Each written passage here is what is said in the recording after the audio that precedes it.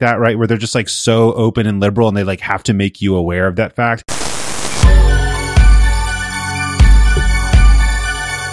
Greetings and salutations, and welcome to Hacker Slash. If you're joining us again, welcome back. You know I can't give you the keys, right, babe?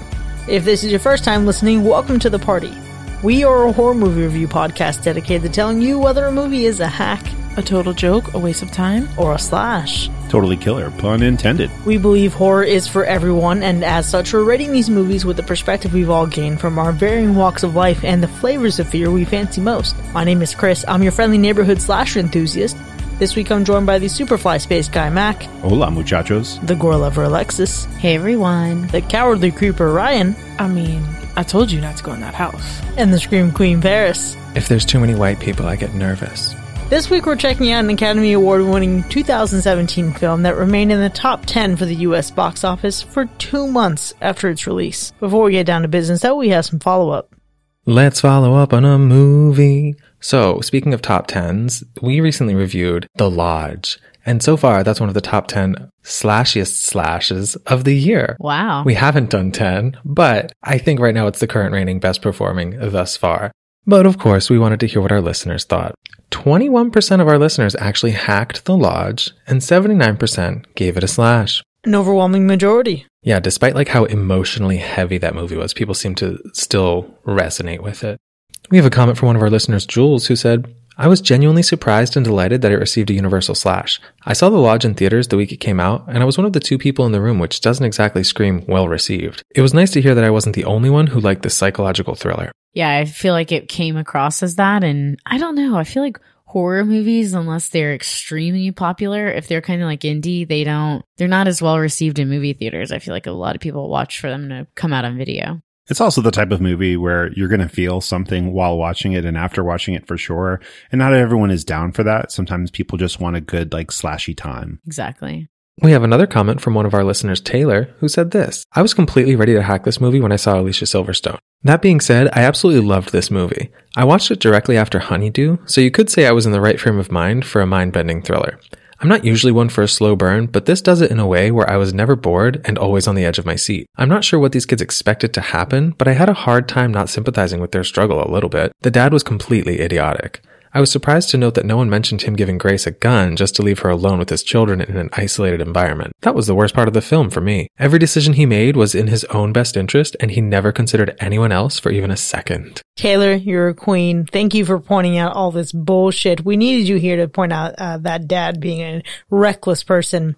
Although, now that you mention Honeydew, I do realize that I did hate this movie the first time I saw it, then saw Honeydew, and then loved this movie after. So maybe it's a pairing there that I thought this one was better by comparison. Who knows? Interesting. So we're eating Honeydew in The Lodge. Got it. And finally, we have a comment from Alex who said, this film is better than The Turning, which also stars Finn, but it's only 1 notch above that film. Unfortunately, still a hack though. A slow burn for little to no payoff. If you want to watch a good gaslighting film, watch 2009's Afterlife with Liam Neeson and Christina Ricci. And I'll say this, Alex, I have never heard of this movie, but I love Christina Ricci, and I'm probably going to watch it. I also think I'm a little tapped out on gaslighting movies for a bit. Yeah, I think so too. But I'm okay with this hack. I just want to note there was so much interesting interaction on Discord, and I loved hearing everybody's opinion about this movie because there was so much to be said from everybody. Everybody felt differently about this. And that's our follow-up. Well, in 2008, Jordan Peele took inspiration from both Eddie Murphy's stand-up and Democratic primary discussions to form the seed of an idea that would ultimately blossom into his directorial debut. Peele felt the process of writing the screenplay would make him a better artist, but as the climate under Obama's first presidential term felt like renewed optimism and progression from racism, he felt he was ultimately writing the project for himself. As time marched forward, however, the Black Lives Matter movement continued to grow in the midst of increased discussion surrounding systemic racism and increasing violence against African Americans. Peele ultimately realized the time was right to bring the project to reality. After 200 screenplay drafts, 23 days of production, and a rigorous post-production and testing period, audiences in 2017 watched the film Peele had begun all those years ago. A film about a young black man meeting his white girlfriend's parents for the first time, and the growing unease as he realizes their overbearing hospitality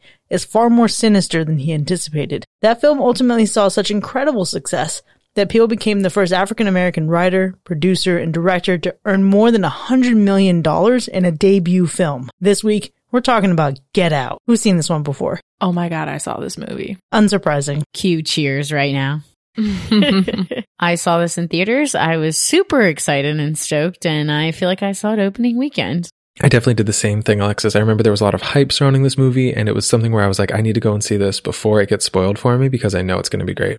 So when this came out, I thought, oh, I'm going to watch that soon because it looks great. Then it was available for streaming rental, and I thought, I'll stream this soon. Then I joined the podcast and thought, I'm sure we'll cover this soon. And here we are. I finally watched it. So I'm happy, but it's still my first time. So, Mac, at least you and I have this in common that I didn't watch this movie during its theatrical run.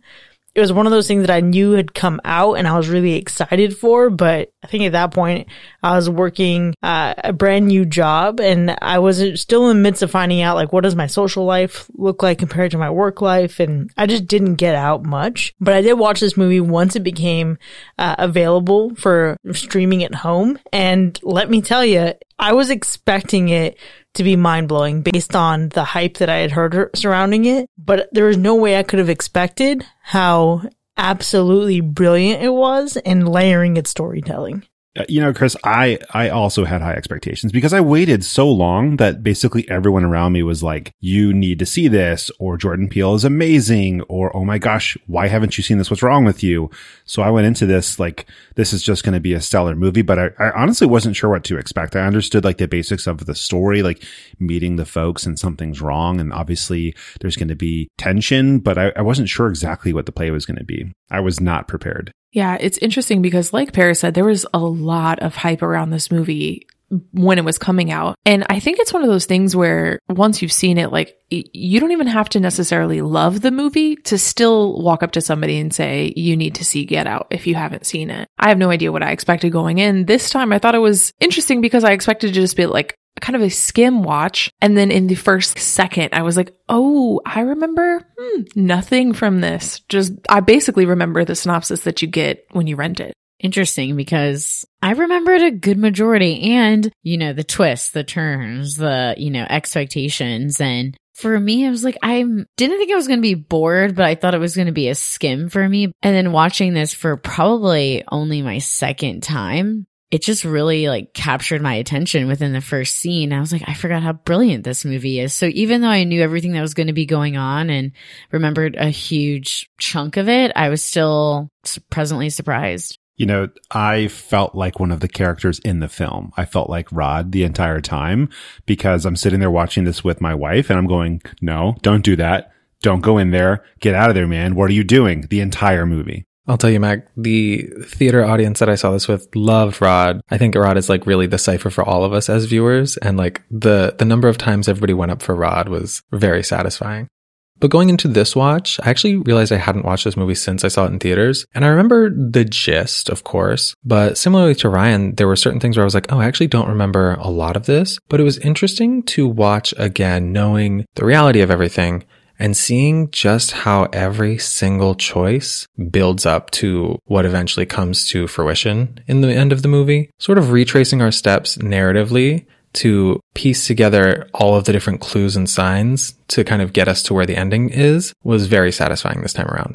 Yeah, Paris, it's interesting that you mentioned that because when I was experiencing this film for a second time, having not seen it since that very first viewing at home, it was one of those situations where I was doing the math along the way and trying to pick up the little details where you see what action causes what effect. It's one of those movies that you cannot watch the same way twice. At least for me, it wasn't. I think I retained a lot more of this movie than maybe like Ryan or Alexis did, but it was still really surprising how many other little details were present that just washed over me in my first viewing. So this time around, I felt just as captivated, but in a completely different way than my first viewing. Yeah, Chris, I completely agree with you. There's actors in this movie that you see and then the duality of their actions. When, the first time I watched it, I thought it meant one thing. And then watching this a second time, it has a totally different meaning. And that just kept me engaged throughout the entire movie. Yeah, Alexis, I totally agree. I think that while I knew what was going to happen, being able to rewatch this and see all those little details and catch them all, similar to what Chris was saying, was such a different experience. And I think this is only my second time rewatching this. So picking up on all those little pieces was awesome. Of course, I knew what happened in the end. It was just the journey that was a lot different this time for me. The other thing is I was reminded of the feelings that, like the things that came up in the theater watching this, because this was like a huge theater watch. And you're totally right. Like Rod was a rock star in the theater. Okay. Every time Rod showed up, everybody in the theater screams. And there's one particular moment at the very end of this movie.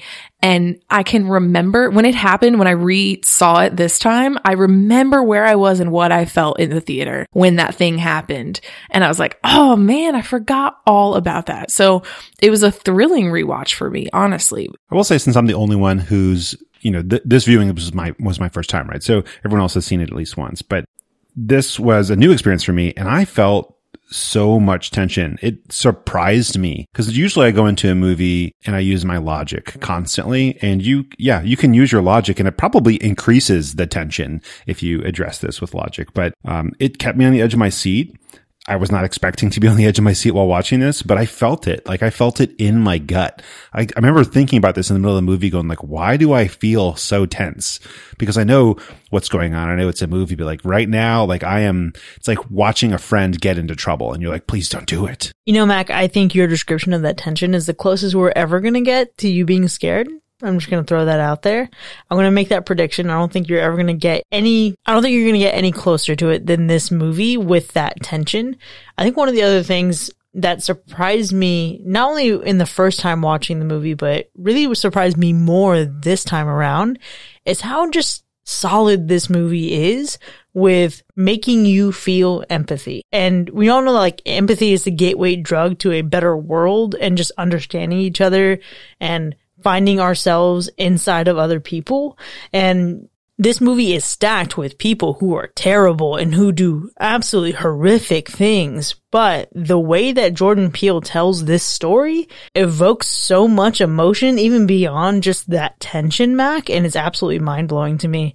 I do have one disappointment, and I think it's that I am only seeing this for the second time now. I think that's what it is. The disappointment is all on me. That is quite a disappointment. I'm also seeing this for the second time, but I'm not disappointed in that. I am disappointed in the runtime. And I say that because I feel like I watched this movie and I was really entertained and invested, that when it ended, I was like, wow, that was quick. Like I wanted more, want a little bit more action, I think.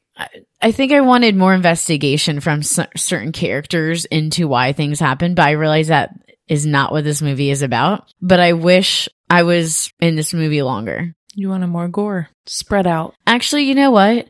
When there's people I dislike in movies, I want more gore. So that might have been disappointment. Jordan Peele does have a whole backstory fleshed out for the antagonists in this movie. And I think there was the idea of an open door to a sequel. But he has specifically stated that he would only do it for the right reasons, only if it felt good, not for just a cash grab. But maybe if we ever get a second story, you'll get more gore. I'd appreciate that. That's actually the thing that surprised me the most with this watch, is I actually remember this movie being like almost completely goreless. And when we do get gore, I was like, oh shit, how did I forget that kill? And how did I forget that kill? So I'm disappointed in myself for having forgotten those. I think though, just when you see this movie for the first time, you're processing so much all at once that it's difficult to absorb and retain everything based on just a single watch. Something that disappointed me, I think, is a certain character, and pretty much any time they're on the screen, I was like, cut this out. We can lose. And like, I can see the value in it, but it wasn't for me specifically. I feel like I know who you're talking about, and I feel like I support you. I also have an unpopular opinion that I'll share later about another character that's a little bit of like a sore spot for me. Not like it's like a disappointment, but it's just, I don't know. We will get into all the things, of course. But Paris, you have such a good point. As soon as the gore started, I was like, oh, I totally forgot. I had just been having the thought, oh, maybe like no one dies in this. I can't really remember like the situation. I was wrong. I was very wrong. That actually reminded me of something else that also forgot, because I remembered being disappointed by the mechanics of the ending, like sort of the explanation that we get. I remember being like, I'll go with it, but I'm not sold. And this time around, I was like, wait, I feel like they really checked every box that I had. I'm not sure what I was disappointed about the first time around. Same. I remembered having a feeling like after you see Us and you're kind of like, is the explanation logical? Does it make sense? Do those two things quite tie together? This time I was like, yeah, that makes perfect sense. It's great. Great job, Jordan Peele. Good job. You did your job well. I think we just weren't ready in 2017 to like fully appreciate how incredible it is. It's so true because, I mean, I don't know. This may be like a bit of an overzealous statement, but like I can't think of anything that's been like this and had the impact that this had before. I mean, of course we've had psychological thrillers, but I've never seen anything like this. I think that's why it's so effective though, because, you know, we've talked about tension, right? But when we're talking about like fear, we like have experienced so much in the last couple of years, like since this movie came out, that now gives us all a constant fear for humanity. So I think we can really respect this a lot more, because like we've just gone through so much and so much has been brought to light. Maybe that now we're just like, oh yeah, like people are trash. Yeah, I mean, I refuse to live in fear of humanity as an existence, and I've always thought that people could suck as much as they do in this movie. But yeah, this movie is like a too realistic kind of fear. Like and it's not that the general concept is realistic; it's that like the little things are so realistic that it just makes you think, we're only one step away at any moment. Yeah, the motive is real. The broad strokes, the macro, the micro, all of it is really intense and grounded in reality. And that's why this movie isn't the type of jump scare horror that you're going to find in a lot of other, you know, theatrical releases from like the 2000s, even starting with that like, you know, remake renaissance that we started to get. But this movie has a different type of fear, which is that like that heaviness, you need to sit here and watch this and feel this. And again, walk in someone else's shoes and see how they have to move through the world and see how the world moves around them and how in some ways it doesn't move around them. This movie is particularly adept at just like hollowing out those feelings. And I think in some ways it strikes nerves that can be confused with fear, but I think this movie just makes you feel. Completely. It even made me feel. And you know, I watch horrors to not feel anything. But I have to admit, there are some jump scares in here. And sometimes I watch movies on my laptop and I found out there's like surround sound on this MacBook Air. I'm not sure how that works, but sometimes I hear it in one ear and the other. But I watched it on my TV and there's a part where a character doesn't even pop out. It's just subtly in the background. But I think what this movie does great is you're paying attention to like the main character, the protagonist, the antagonist. Like you're so focused on what's going on in the forefront that you don't notice something in the background. So when something does happen in the background, it is a jump scare. It was so subtle, but it scared the shit out of me. I definitely remember a very specific jump scare in this movie that got me in the theaters. And then this time around, I like happened to make a comment to my boyfriend right before it happened. So I missed it and it didn't get me. Like I'm fairly certain it would have gotten me again. But Alexis, you're totally right. A lot of the scares are less James Wan and more, I don't want to say art. Jordan Peele. Yeah, and more Jordan Peele. I love that. He definitely has his own visual language for creating fear, but just like overall as a concept and a premise, this movie is absolutely psychotic and terrifying. It is. And honestly, that works for the time in which we live, right? Because if there's anything that Jordan Peele knows how to nail, it's capturing the zeitgeist. I think this movie is absolutely a movie of the 20-teens and the early 2020s so far. It obviously like pays homage to concepts from movies before it on purpose, but it captures a cultural feeling in its own and just completely unique kind of way. Agreed. I don't think I've seen another movie like this. And what's interesting is how expertly Jordan Peele takes all these other sources of inspiration. So even like the Night of the Living Dead, the original, right? We have all these horror movies that have come before it. We have pieces of non-horror content and media that he has drawn inspiration from, but he has told a story that you see every day and obviously added layers to this that are like very symbolic and you don't see quite literally this happen every day. But it's amazing to me how stellar this movie is at articulating that on screen and being completely original in doing so.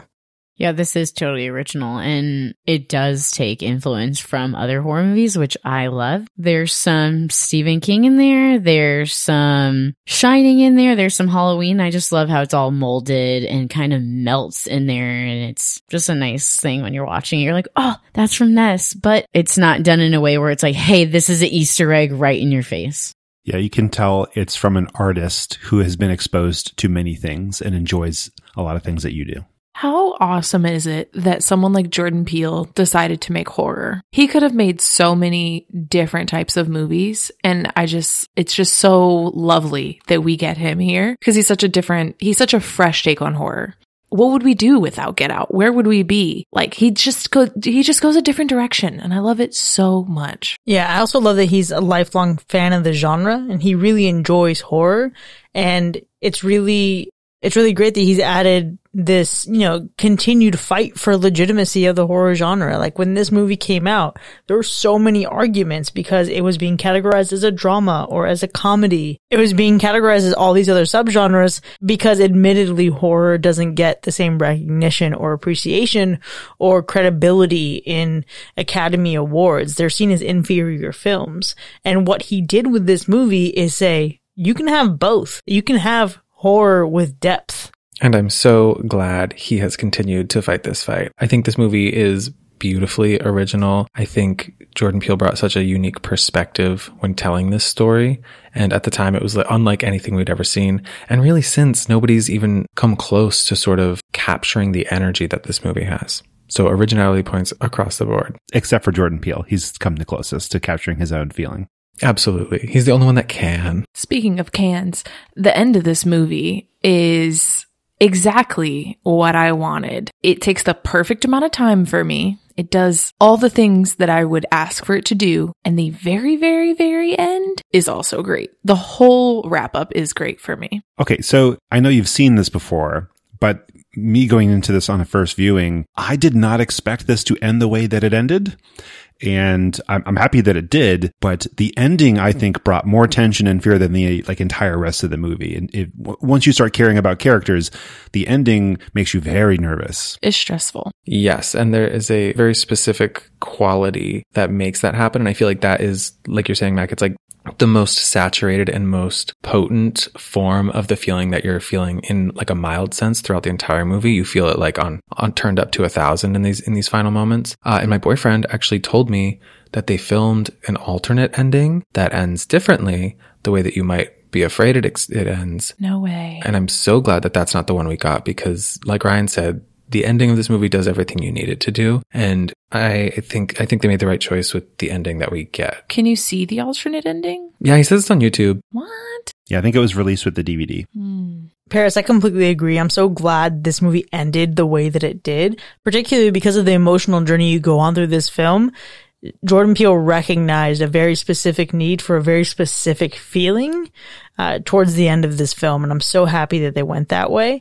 This movie, for me, has a 10 out of 10 ending, and I think something that was lost on me were some of the emotional ramifications and what that means for one of our other characters because of a decision that's made to walk away at a certain point. We'll get more into that in the spoiler half of the episode, but it absolutely blows my mind, not only how tight the ending is, but how deep it is at the same time. You guys make really valid points. I felt like this movie had to end a certain way, and I was extremely happy on the way it ended. I like certain type of endings, certain type of characters and how it ends. So I'm just, without giving away too many spoilers, I enjoyed this movie and enjoyed the ending. Well, it feels like all this chatter bodes well for the movie. So let's go ahead and start making our way towards our ratings. Now, Alexis, before we actually scored, how many people died in this film? We have a total of 8 bodies in this movie. And what about the animal report? Our animal report this week is interesting. We do have a good boy. We do have some rough things that happen to animals. It's kind of like PETA wouldn't be stoked about it. It's not great. It's not the end of the world. As always, it's not P2, but it's not good. Well, let's go ahead and get into our ratings then. Get Out by Jordan Peele from 2017. Was it a hack or a slash? I'll just go really simply here. This movie is a slash for me. I'm not sure what anyone could find in it that would be a hack. Even if you don't love the movie, there's enough here that you have to appreciate. The acting in this movie is so good. The storytelling, the layers, there's so much, and these characters are built perfectly to be who they are. I think I have some things that I don't love. We all will with everything inevitably, but this movie is just really, really good. It's one of the things that I think has changed horror in our modern times. I think the past 5 years of horror would look completely different if Jordan Peele didn't step out with this, and I'm thankful that he did. I don't even know what else to say about it because it's just so simply a slash. I mean, what else can you say about Get Out, aside from the fact that it's wholeheartedly a slash? This is one of the brightest examples of superb modern horror. I enjoyed every minute of it, literally from start to finish, even though it made me sweat for most of it. If you're like I was and you still have been waiting to watch this, stop. Today's the day. Go rent it. Go buy it. Borrow the Blu-ray from a friend if you still have one of those things. Do whatever you have to do. You have to see it. I really want to make my scoring cliffhanger, but I think it's obvious. This movie is brilliant. It combines comedy, excitement, and social commentary on all these different layers. It's also menacing even from the first scene, and that just captured my attention. This movie is also beautiful, so I'm super excited to talk about the visuals with everyone. Like I mentioned, I'm surprised by the runtime, but I think it's because I just wanted to be in this movie, keep going. Maybe not necessarily in this movie, but I wanted to keep enjoying it and keep, reliving this sort of experience that I had with this. So this is definitely getting a slash from me. Could you imagine if somebody hacked this movie? Like, we would just be, what? I thought you might. Just for shits. I've never hacked anything just for shits. I've always had very good reasoning. Listen back to the episodes, roll the tapes. Yeah, to me. Yeah, that's all I can do.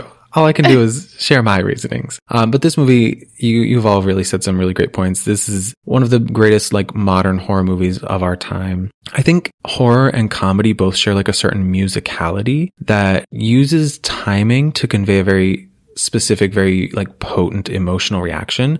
And I think Jordan Peele's comedy background really translates so well into horror. And it reminded me of probably one of my favorite horror movies of all time, maybe my favorite, which is You're Next. Something I loved the most about that was the way it used realistic acting and performances to have naturally comedic moments that would occur in tragic situations. That's something we kind of miss out on in a lot of horror movies. It's very serious and very we need to stay on this one tone. But if something insane happens, somebody might say something funny about it, and it might have the briefest moment of levity or brevity. And I think that is really brought to life in the way these characters are performed. The acting in this movie, bitch, oh my God, there's so many incredible scenes where it's just give that an Oscar, give that an Oscar, give her an Academy Award, give him an Academy Award. And this movie, I think, is, like Chris mentioned, doing really great things for getting horror taken seriously as far as prestige recognition goes, which, I mean, the award shows are kind of a scam, so it's not huge, but it would be nice. You know what I mean? So this movie is absolutely a slash, and I'm so excited that we got to review it. Well, it's absolutely no surprise that Get Out is a universal slash because I'm not going to go any differently on this.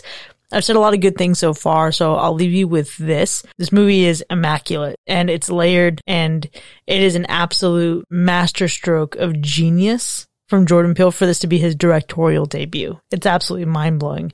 I would encourage you to not only watch this, but then immediately after, go watch Horror Noir, A History of Black Horror. That shows you it's not the first time someone has tried to say something. And Jordan Peele was the man we needed at the time we needed him. And this movie has made a statement and it's had a incredible societal impact. And I'm so grateful for it. But for now, Get Out from 2017 is a universal slash. Now, you can find this movie available to rent. Hell, sounds like something you should actually just buy and treat yourself to owning this. But go check it out, then join us in the second half so we can dig into the spoilers together. We'll see you in a bit.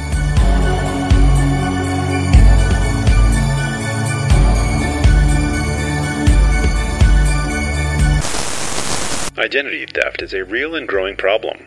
But with BrainLock, you can protect yourself from the worst kind of identity theft, brainjacking. This is the worst case scenario for identity theft, but it's not just your credit score that's at risk, it's your whole life. Keep your BrainLock activated, and you'll be immune to any attempt of brainjacking. BrainLock defends you against unauthorized access to your brain, keeping your thoughts and memories safe and secure. Brain theft affects millions of families every year, so don't let your corporeal vessel be hijacked by insidious caucasity.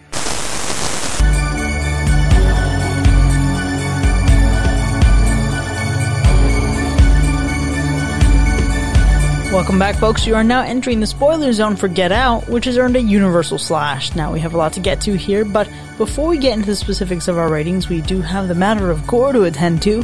Alexis, what's the gore score for this film?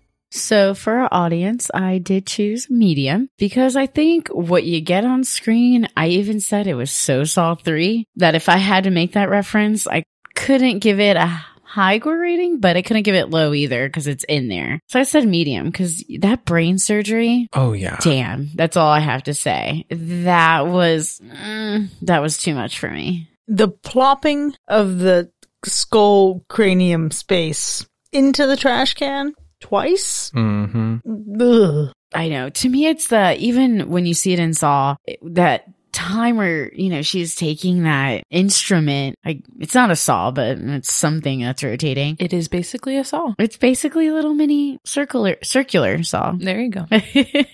But the sound that makes, it always hurts my teeth. And even in this movie, it hurt my teeth so bad. It would hurt your teeth if it was being used on you as well, because it would rattle your entire skull. Yeah, that is true. That is true. Well, there's a lot of deaths in this movie and a lot of people that deserve to be dead. So I'd love to hear what you guys think about your favorite deaths. I'm going to go first because you've mentioned mine, which was Jim Hudson and the exposed skull. And what a way to go, right? If the fire doesn't take him out first, he'll eventually wake up, right? Because they've got him on some kind of medication. So he's going to wake up in excruciating pain, his brain exposed to the world, but he also has no idea what the hell's going on around him because he's blind. And so eventually he's just going to burn in a fiery death, which that character deserves. The layers of that? Yeah. Not something I had considered the logistics of? Terrifying. Yeah, Mac, the more you really peel that back, it's a lot. Very brutal. And I have to follow that with the most welcome brutality I may have ever seen on screen. And that is obviously Papa Dean Armitage catching a deer to the neck and body. His whole existence really was pierced with some deer antlers. And it was just like, first off, came out of nowhere. But second, it was just so full circle to stab him with that. And the way it went up into his neck, and it was disgusting and it was perfect. Ooh, okay. Great bits of gore there. I'm going to follow up that Armitage with another Armitage, which was Rose. Because holy shit, getting shot. And then, Chris has his hands around his neck, then realizes it's better to let her suffer, to let her die slowly. But then when he walks away, and he closes that loop, having been the kid who knows that his mom died on the side of the road, cold and alone and in pain. But to separate that, to think, I don't have to latch on to just anyone, to separate and just make the choice to walk away from her as she dies cold, alone on the side of the road, bleeding out. Such a journey for him and such an emotional journey for that death. Oh, for sure. Especially when she starts smiling. I'm like, this psycho. Oh, yeah. Bro, did you see the way she ate them Fruit Loops? That girl was out of her mind. It was a very deliberate thing, the way she ate those Fruit Loops. It's amazing. Paris? Oh, that was my favorite kill, was Allison Williams getting shot and then choked out and then smiling like a dark-sided bitch. Can I vote a least favorite kill? Yes, you're allowed. Yeah, it's Walter. Just offing himself immediately. I mean, I get it. Listen, I think anybody in that situation, knowing kind of what that experience could be like on the inside, whoever is on the inside there, I can't imagine you would do anything else. But man, I was sad. I was like, oh no, I thought we were gonna be able to save someone. I think that when they explained the procedure, they made it pretty clear that you would never be able to have full control because most of your brain's gone. Yeah, absolutely. But yeah, that's what I'm saying. You have that little bit of consciousness left, just enough to know that something bad is happening to you every single day. And that's why I say, it's totally understandable. I was just really hoping some people could get saved, Yeah, that would have been great, to have a little bit of optimism there. But man, to realize the situation he's in, to know that he's been a passenger in his own existence, then to have the wherewithal to grab the gun, shoot Rose, then take care of himself because he doesn't want that quality of life.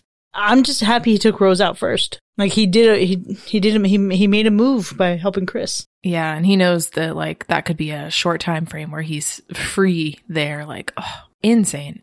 Ryan, I love Papa Dean. Is that what you called him? Papa Dean. Okay. Yes, you were saying it did come full circle. Dean is telling Chris about his disdain for deer after, Chris is talking about how he hit the deer and, later on being killed by the mounted deer. Yeah, that is full circle. And honestly, he was just someone I just dislike. I don't like his voice. In general, I just don't like his voice. He's just annoying. And he just, when he's giving this tour of his house, you could just see like the bits and pieces of his personality coming through, and or him trying so hard to hold back on everything that he probably really wants to say. I don't know. He just deserved to fucking die. I'm just going to say that. That's right. But what I really think is interesting is most of the characters who die in this movie, including the Armitages, have fatal head-related injuries. However, these characters also, we can say, are pretty evil and monstrous. So it is said in various legends that one of the ways of killing a monster is by shooting him in the head, decapitation, or some execution of a sort dealing with the head. So the Armitages and Jim Hudson ended up proving to be evil people, and they were killed off by head wounds and all sorts of things like that. So I thought it was really interesting. But speaking of being in people's heads, so my favorite visual element is this close-up of Georgina when she's talking to Chris, when he's talking about the cell phone, I believe. And you see her actual character trying to push through. So she's saying, no. So it's not even the context of that, but it's her facial expressions going from smiling to not to smiling. And that was honestly so terrifying, but brilliant. One hell of a performance there. Yeah, Georgina was giving the performance of a lifetime. Somebody who I also think gave a really great performance and contributed to my favorite visual element that you all actually kind of touched on a little bit was Allison Williams, specifically in that slicked back ponytail with her little headphones, like listening to, Time of Your Life from Dirty Dancing, and biting a single Fruit Loop in half while drinking milk through a straw. It was the most Caucasian thing I've ever seen. It was the most unhinged, psychotic thing I'd ever seen. And I was like, this, drag her. You absolutely brought that character to life in that one moment. And then the whole time she's like Googling like NAACP prospects to like find her next victim. I was like, oh, this is like very Norman Bates, even though I've never seen that movie. It was that kind of vibe. But Paris, can you believe that this was her feature film debut? That quality performance from her first film. Oh, I mean, Allison Williams has been on my radar since Girls. Oh, I did not realize that that's what I've seen her in before. That's Marnie. That's why she's so good at playing like the most annoying white bitch ever. Not wrong. She's kind of typecast. Well, for me, I have to go for a very, very specific detail. And I thought one of you would have gone for it as well. So hopefully I'm not taking Max, but it is Andre's eyes when he gets that picture snapped of him. The way they have it's interesting because what really happens is the light leaves his eyes. But what it really is like makes his eyes go from this look that is doll-like to his actual eyeballs. And it's just so small, but it communicates so much of what's going on. And the first time it happens, it's before we know anything. And they kind of repeat that scene a few times throughout, as he's kind of like flashing back. But before we like really know the details of what's going on, you see his eyes change in that moment and you're like, oh, things are not okay here. It's perfect. Those are the things that I live for in a movie. Isn't it also interesting that that's the mechanic that triggered this? When you think about like some cultures and their perception that taking a photo of you steals your soul. And in this movie, it's used as a device to almost like help someone else regain their soul. That's true. It's also interesting that three of us have chosen to focus on eyes or facial expressions because that's also one of my favorite things visually about this movie is Daniel Kaluuya's face, especially in the scene where he's trying to escape the house and he's like, babe, give me the keys. And he goes through like so many stages of processing this whole thing. Yeah, like it's a joke at first. Like these white people wouldn't be trying to keep me in this house. just like when he gets to the end and like realizes that he can't escape and that she's betrayed him, and you could just feel it. You could feel tears welling in his eyeballs. And I don't know how he was able to do it, but pure magic. And I think they did us a great service here by focusing on the characters, of course, but being able to get close enough to their face to where we could like make out all the details we needed to make out. Mac, I love that you point that moment out, and that's something that bit of dialogue, that exchange between he and Rose in that moment with the keys, a lot of that was improv. In that line, I can't give you the keys, right, babe? Was a pull, and they decided to build on that relationship. Chris is so in love with her. Chris, even though he knows that she's in on the plot, he's still so in love with her. He wants to think there's a way. And it's not until he finally gives up and resigns himself to that fact that she then drops all the pretense. So I love that you point that out, particularly because, proximity to the face is something else that's present in what was my favorite visual. And that's just the transition and then the existence in the sunken place. It is absolutely stunning how they were able to pull this off. At this point, he as an actor is attached to wires, and he's floating in front of a black background, giving the performance of a lifetime. And to see that pulling back from what's similar to like a TV, pulling back into his own consciousness, suspended in air, suspended in a place where you can't really hear, right? I think it reminds me of that, what is that, Alien tagline, in space no one can hear you scream, but in your own mind no one can hear you scream. I think that also takes me into that favorite scene, because it's the power of that. It's this reality that he's been vulnerable with Rose, but he doesn't want to be vulnerable in this moment. And she is, without his consent, tapping into that vulnerability. And slowly but surely all his walls are coming down, and he's trying to fight to keep them up for his own protection, really. But then it's also like the visual representation of that. And there's a point where I read Jordan Peele's commentary on The Sunken Place, and he said, the sunken place means we're marginalized.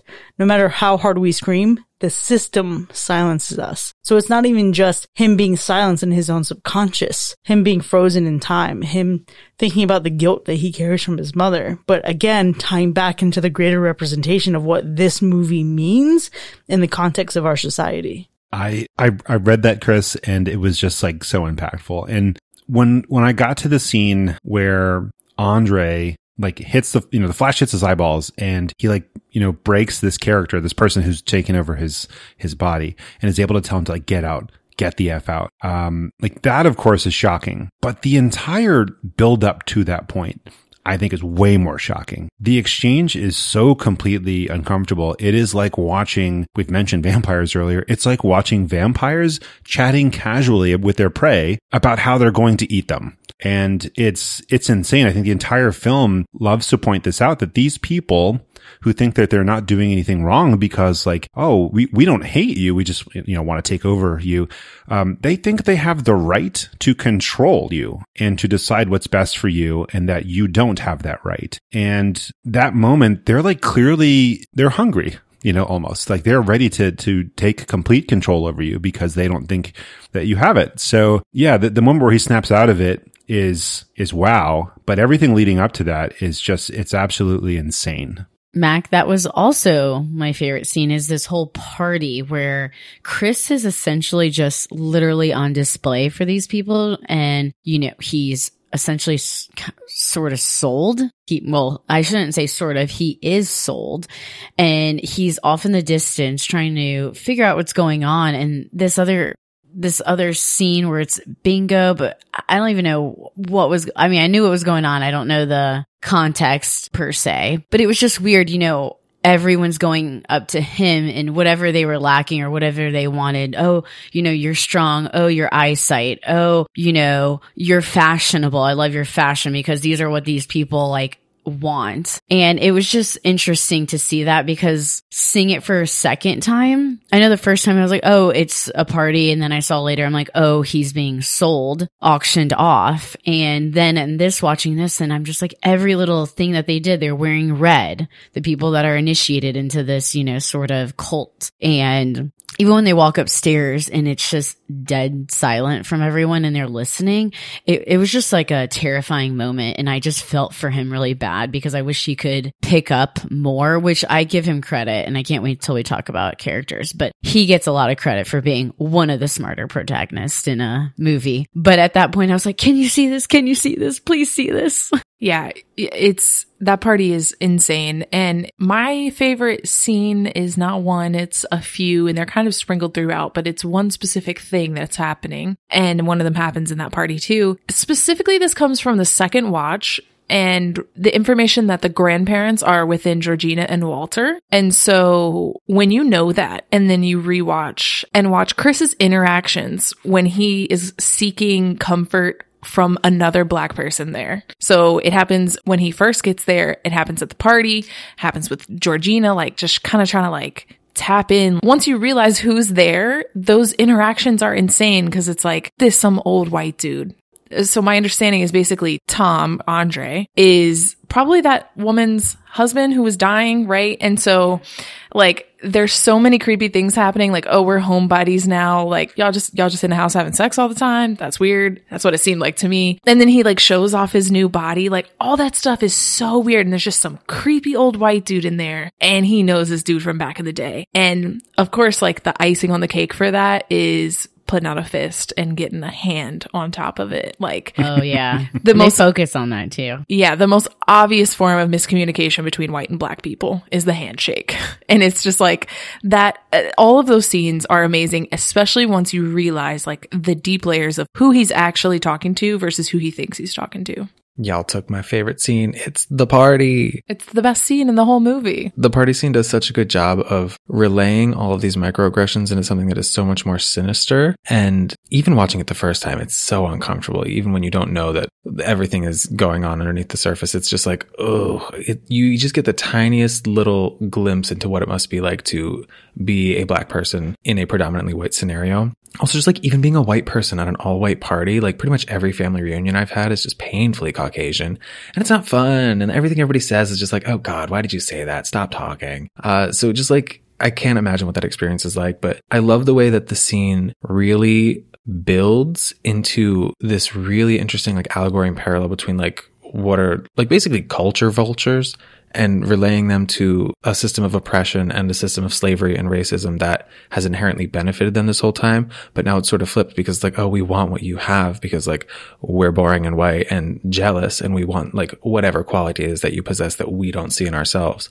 So I just thought it was like a really elegant way to kind of relay a sadly timeless experience to something that is more modern with like cultural appropriation and how people just want to get the clout of another culture without having to deal with any of the consequences of being from that culture. Yeah, this movie does an insanely complex thing where it walks this line between showing racism and insensitive comments, and then on the other side showing this like perverted obsession. And it's so weird to have both of those things in one movie. I feel like usually if we have things that veer towards racism, that's pretty much where they stay because that's such a heavy, serious topic. But then the other side of it is a different issue where it's like the, you know, we want to be you, which is a whole other weird next level strange thing to do. And they balance so well. Like the way you have to write this for those two things to work together is amazing to me. And the actors play it completely perfectly. I mean, all these old people are so gross.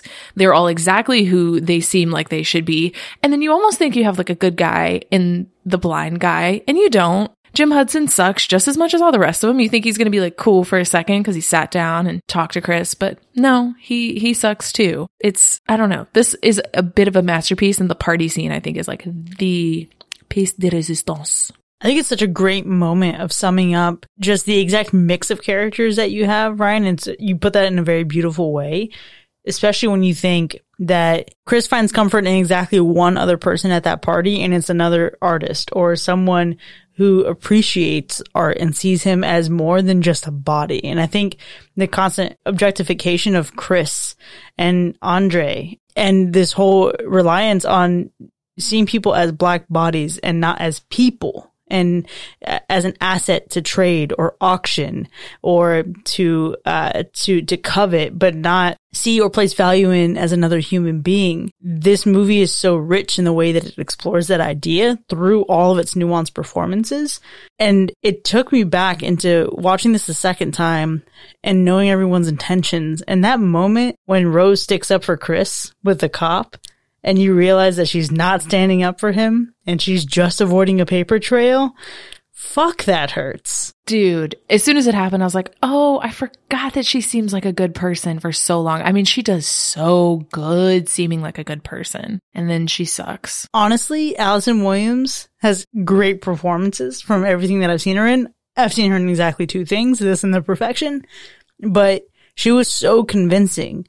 And I know that Jordan Peele fought really hard in the structure of the screenplay and looking at the dynamic between Chris and Rose. He wanted it to be completely convincing with no question otherwise that they are absolutely in love.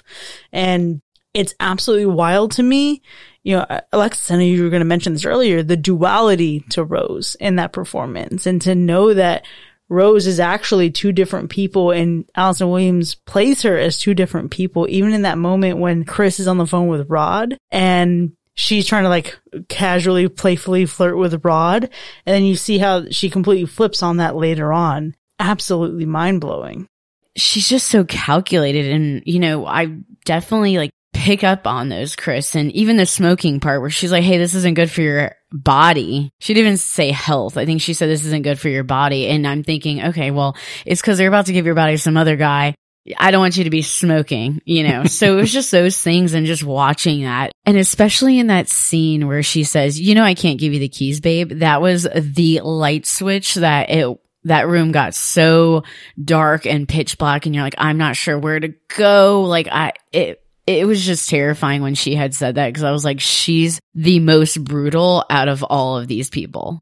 I just need to like drop in for a quick second. They're amazing. Their chemistry was amazing. They were a very believable couple. However, if you are with somebody for 5 months and weird stuff starts happening at their family's house, you should definitely leave. 5 months is not long enough for this. This is not a 5-month commitment. This is oddly like he really could have rolled out. I really thought that this felt like a couple years long relationship, unless they were doing a thing where like they've been really close and friends for a couple years. But looking at her rate and you know how often she's going through guys, it absolutely had to have been just met and then maybe a month later started dating. I have a very different take, I think, on Rose from probably everyone else, because she was suspicious to me from the very start. There was just a feeling I got from her. I just felt like her and her family. I felt like these are people that I've met in real life.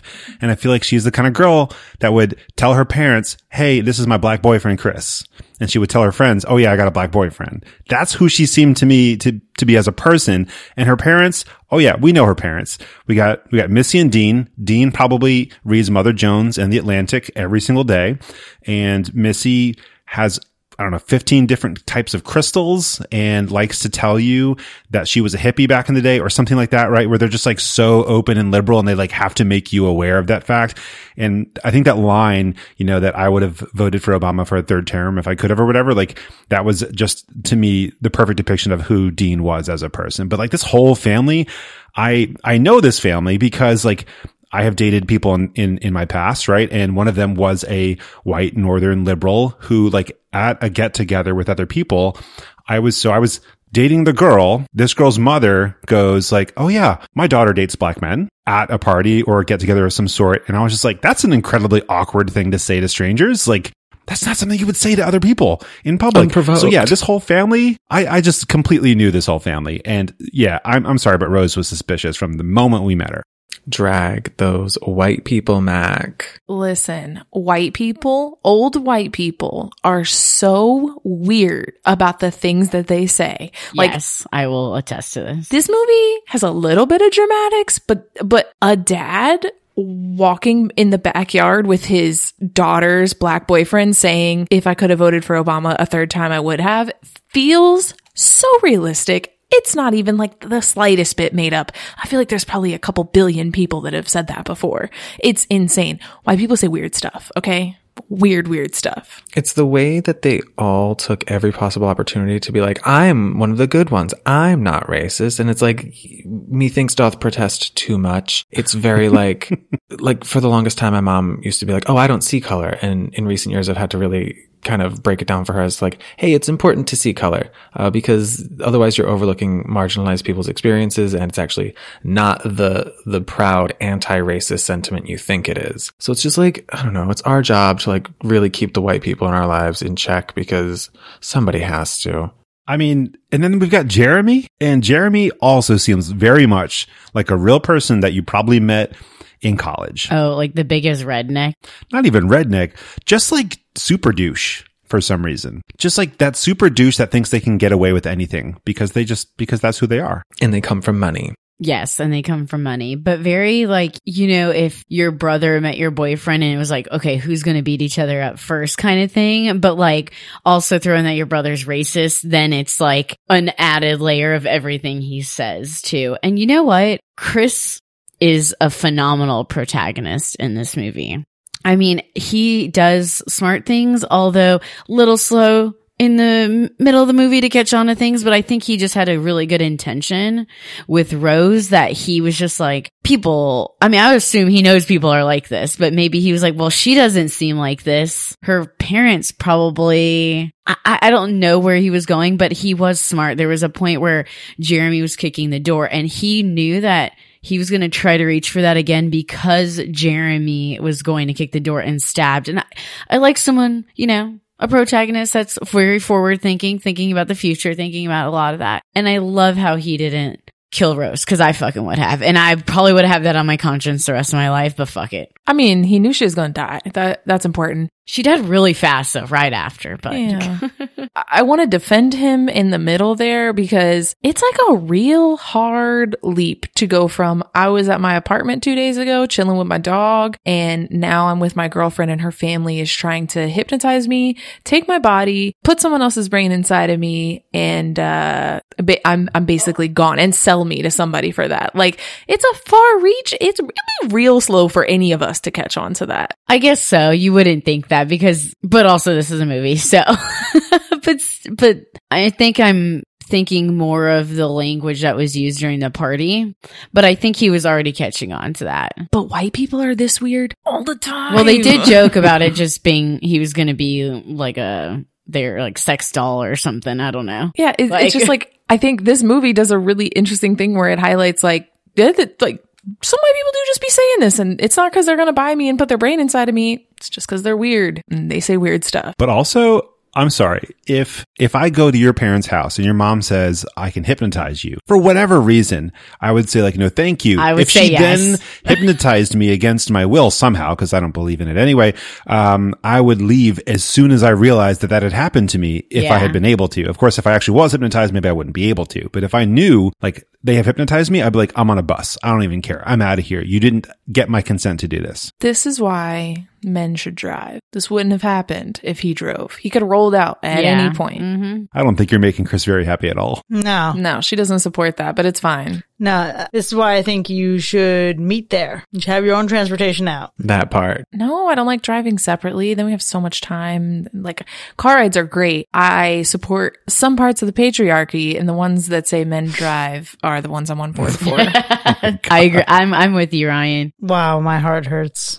Okay, so we've talked a little bit about the parents, and I think that those types of people are the worst part of this movie. The people that are not even in this movie, the ones who will see this movie and think, I am so glad that I am one of the good ones.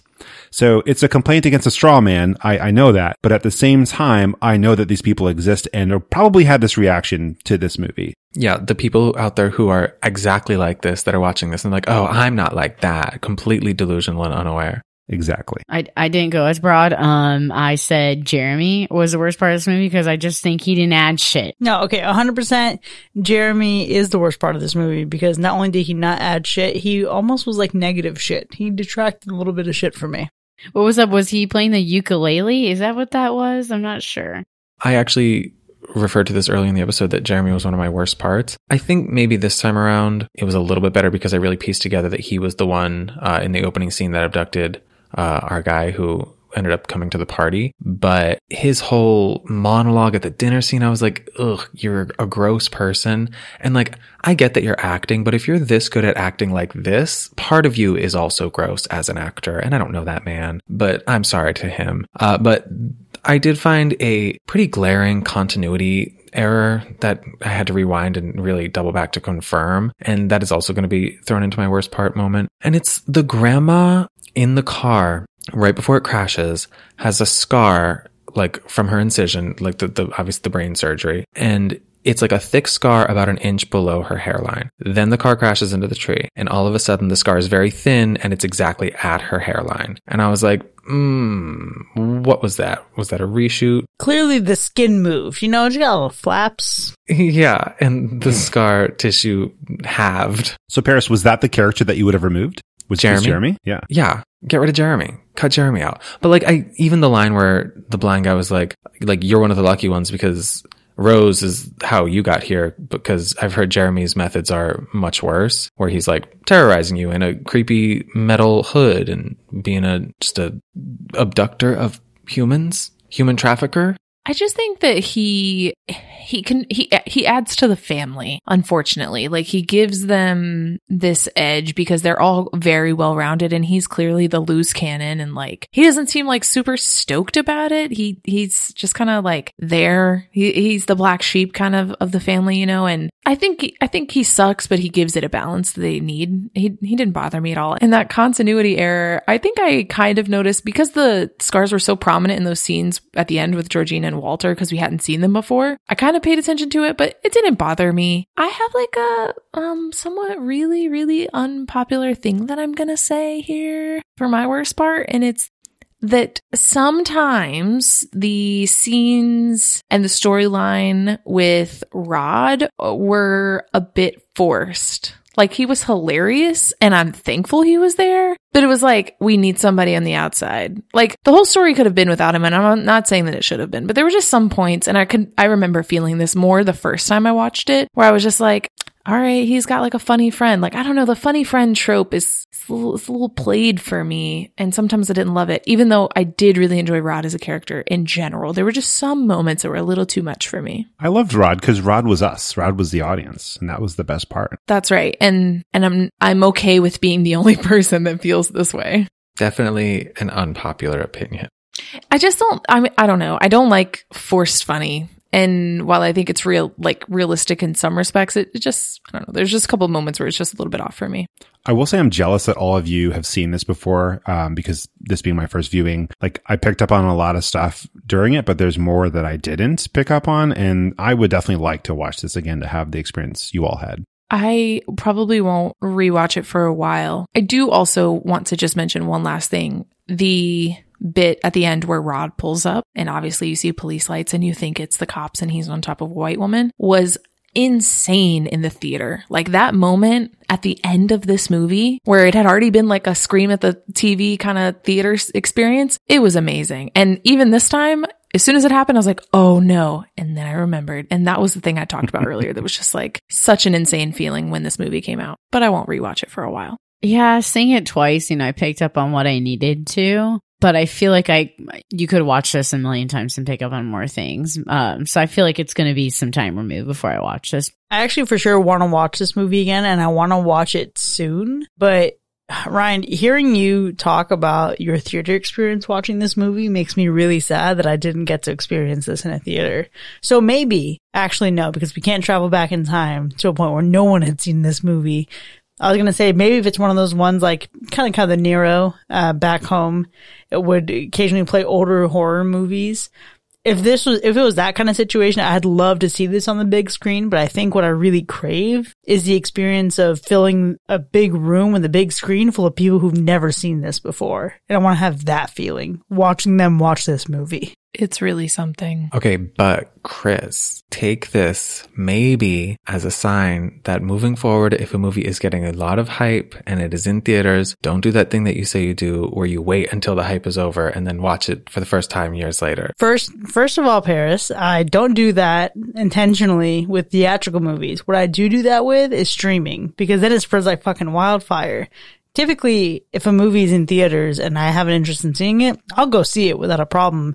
I just simply did not have the time to do so when this movie came out. What about A Quiet Place? You like took a stand and you're like, whenever a movie's too popular and getting too much hype, I wait for it all to die down because I don't want to be disappointed. I wasn't that interested in John Krasinski, I'll be honest. Okay, so that was the real reason. Yeah. We finally find 100 episodes later. Not 100 And that episodes tracks. later. Interested, but not so interested that I like feel like I have to go watch it. But also the hype, I needed that time to pass so I could set John Krasinski aside. Not even that I dislike him. I think Jim Halpert is just fucking toxic in The Office, and I don't want to marry those two things in my mind with a movie. Fair and valid. Definitely going to watch this again. This movie has a lot of rewatch value. Mac, you should definitely watch it a second time.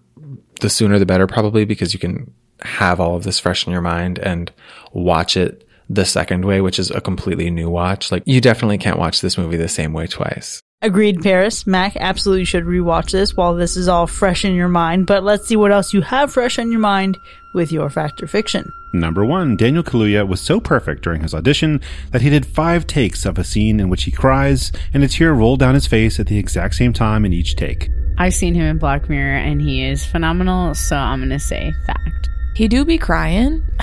It's such a specific thing, but you got me. I'll go fact. I feel like there was a storyline where he really wanted this role, but wasn't their first pick, maybe. So let's just say fiction. Well, this one's a fact, and he was given the role of Chris on the spot. So he performed so well during the audition, and I think that's pretty obvious after you see him in the actual film. Number 2, Chris and Rod interacted only over the phone in every scene but the ending, and the actors were actually on real phone calls while filming. This is pretty cool fact. Why would that be? I'll go fiction. I feel like the first part's fiction, but the second part's fact. So where does that leave us? No, they weren't together at any point. I'll say fact. Yes, this one is a fact. They were on the phone when they were on the phone, but they were actually talking to Jordan Peele. That makes more sense. Yeah. I was like, why would they call each other? Like, they're not even probably on set at the same time filming these things. Number 3, the film operated on a small budget by modern standards and was shot in only 5 weeks to remain within budget. I mean, it was kind of short, but that has nothing to do with anything. It's literally not short. It just felt short when I was like, that's it? This is an hour 45. Technically, it was long by our standards. It was. I'm going to say fiction. You're lying on a number. I think that probably was a pretty tight budget. It was his first shebang, you know? I don't know anything about budgets, so I will say fiction is probably filmed in under 5 weeks, maybe even 4. So, this one is a fiction, but I'm kind of disappointed because Chris gave us the answer at the start of the episode, and that was 23 days. You know we don't pay attention. That's usually the part of the episode where Chris really, blows my mind. She's like, this movie was made with a paper towel roll and a pinhole camera. No, that's the Phantom of the budget. Opera mask. Yeah. No one was allowed to shower. And I'm like, what? Well, number 4, Jordan Peele wanted Bradley Whitford for the role of Dean because he wanted the Armitages to have a certain white liberal feel. Oh, God. If he didn't do it on purpose, he did great on accident. So I'll go fact. Fact. Fact, that part. This is a fact. Yeah, Whitford hit that vibe earlier in a role on The West Wing. That's been fact or fiction. Well, there you have it, folks. Get Out has unsurprisingly earned a Universal Slash. Now, we've had a lot to talk about here, but it doesn't end here by any means. We want to know what you specifically think. Keep in mind there are a number of ways you can reach out to us, starting with our website, hackerslash.live. Or on our social media accounts on Facebook, Instagram, and Twitter. And dude, if you're a hypnotist, we'd love to hear from you. You can reach out to our Hacker Slash hotline by leaving us a voicemail at 757-606-0128 or visit hackerslash.live to send us an audio message. Or, if you're like me and you don't believe in hypnotism, you can send us an email to feedback@hackerslash.com. If you've enjoyed listening to this episode, consider becoming one of our patrons. You can visit patreon.com/hackerslash to earn cool perks for as low as $1 a month. We'll see you next time, folks. And remember, even the sun will die someday. Bye.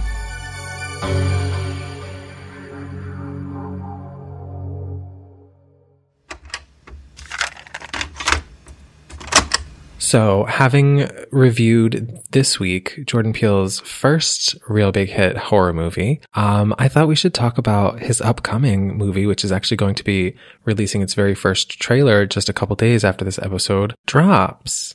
Are y'all aware of Nope? Nope. JK. Nope. I saw it, but I really thought it was like a new Disney movie. The way it's like kind of animated, like Up, but Nope. I mean, I could see that. I don't know if animated is the word. All I know is that last year in July, he posted the picture 1 year before it was going to release. And I was immediately like looking for tickets because I can't read dates and I'm an idiot, but I'm really excited for it. I don't even know. I mean, Paris, do you have theories of what you think it's about? Do you know what it's about? No, nobody does at this point. That's why I'm so excited for the trailer that comes out on Sunday. But the poster is definitely compelling. Also, just like the title Nope and the fact that Keke Palmer is in it, who I love. Also Daniel. Of course, Daniel Kaluuya, obviously. But Keke Palmer, I think, does not get enough opportunities. Even though she's literally everywhere, I feel like she just needs to book everything. So I'm super excited for this. They did release like a little like trailer for the trailer that came out today as of this recording. And it's just like a clip of Daniel, Keke, and Steven Yeun. And they're all just like looking up into the sky like, oh my God, I didn't know it was Glenn from Walking Dead. Neither did I. Hey, it's Glenn from The Walking Dead. There you go. They're probably just looking up at the sky and being like, nope. Exactly. It seems to be the case. But what is it? Like, obviously, so the poster is a big storm cloud in a sky above a little city. And then there's just like this long, like string of flags coming out of it. Yeah, like a kite. Yeah, almost like a kite. Is it climate change? I'm guessing it's a good mix between it, but then that movie with Mark Wahlberg about how all The Happening. Yes, it's a very good mix of that. I don't know. There's definitely some like flying objects in that cityscape. I don't even know if cityscape is the right way to say that, but I don't know. I hope it's something exciting. I have never been disappointed that I watched a Jordan Peele movie. True. Very true. I've left always confused, but very well entertained. I am curious if it's anything like Salem's Lot, if that storm cloud is like bringing evil to this town in some way. I don't know. I'm intrigued. Yeah, what if it's like The Fog, but up? No. I feel like the storm cloud is very much like sucking things up into it or something. Oh. I don't know. I feel like it pulled that little whatever it is up into it, and everyone that sees it happening is like, nope, get me out of here. Well, y'all know I won't be watching the trailer, so I can't wait to hear what you think about it, but don't tell me about it. I don't want to know. But it's going to play during the Super Bowl, and you will be watching the Super Bowl and its commercials. Oh, is that when it's debuting? Yes. I'll probably look away. I'll do my best. Jordan Peele got money. That's good. But just like Super Bowl culture, why is that still a thing? Why are you so anti me? I'm going to be honest, I've never seen a Super Bowl. Yeah, same. Wow, you're hating on one, but you've never seen one before? I'm never going to watch one of those games. And then all the good Just a commercials come halftime up show. on the internet later. Oh, I have actually watched a couple halftime shows in my life. But it's like, you could just do a show. First off, I taught Chris to love football this year. Maybe not love, watch in the past like 2 years. So anyone can join. And also you can just say the thing that my roommate says, which is, no one cares about the Super Bowl. We're just here for the commercials, which is infuriating when you do care about the Super Bowl. Yeah, I feel like the issue is that people still care about the Super Bowl. Why do you hate me? Okay, so I care. Who are you rooting for? that's my question. I hope the Bengals. Yeah, I'm rooting for the Bengals. Thank you. So I'm weird like this. I've been talking about sports teams at work a lot. And I don't really have that many favorites, but I do have states that I will never root for some reason. And typically it's Texas and California. Well, you have to root against the home team. And also, though, Joe Burrows is like a white boy wearing a chain, so he's not going to win, which is unfortunate. Sorry, I hijacked this conversation. But isn't he on the team that you're rooting for? Yeah. Sure, yeah. They would be the underdogs, and I generally go for underdogs if I don't care. Okay, understood. I did learn how to watch football from Ryan over the last couple of years, but also I'm the kind of person who only cares about a home team. So unless the Dolphins are ever in the Super Bowl, I'm literally never going to give a shit. Which is crazy because they used to be all the time. Hey, they were pretty good this year. For the Dolphins, yeah. For the Dolphins, yeah. Okay, Ryan, I Googled Joe Burrow and he absolutely has Chet Hanks energy, so that does track. I'm not saying me. I'm just saying like the world won't let him win. Trust me. We really just relegated to football, didn't we? Yeah. Why are we talking about football? I don't know, because we're excited to see the trailer during the Super Bowl. That's why we got into football. And I mean, I think it's a great choice because you're going to get a lot of people watching the Super Bowl who are going to see the trailer. I also just wish you would just put the trailer out ASAP. I just don't want it to give away a bunch of details. And also it's so long before we get to see it. I just don't want to have accidentally watched it and be mad about it. I just feel like trailers give so much away. I have a feeling that, I mean, this like release strategy looks like it's not going to. Yeah. I think so too. Also, Jordan Peele is not here for unveiling his secrets. Yeah, maybe, exactly. Maybe the spirit is they put out a decoy trailer and really the title of the movie is, oh, is that what you thought it was? Nope. And then it's something else entirely. That is totally plausible. It could be so many things. I just think it's interesting. So I've watched this video of Jordan Peele, and it's just funny because he was on Mad TV on Key and Peele, and it's just hilarious. But I saw him like kind of debunk all of these theories people had about this movie. And he's just funny. Like, he's straight up like, that's a good idea, but no, I just threw that in. Like, so we'll have to drop it in the show notes.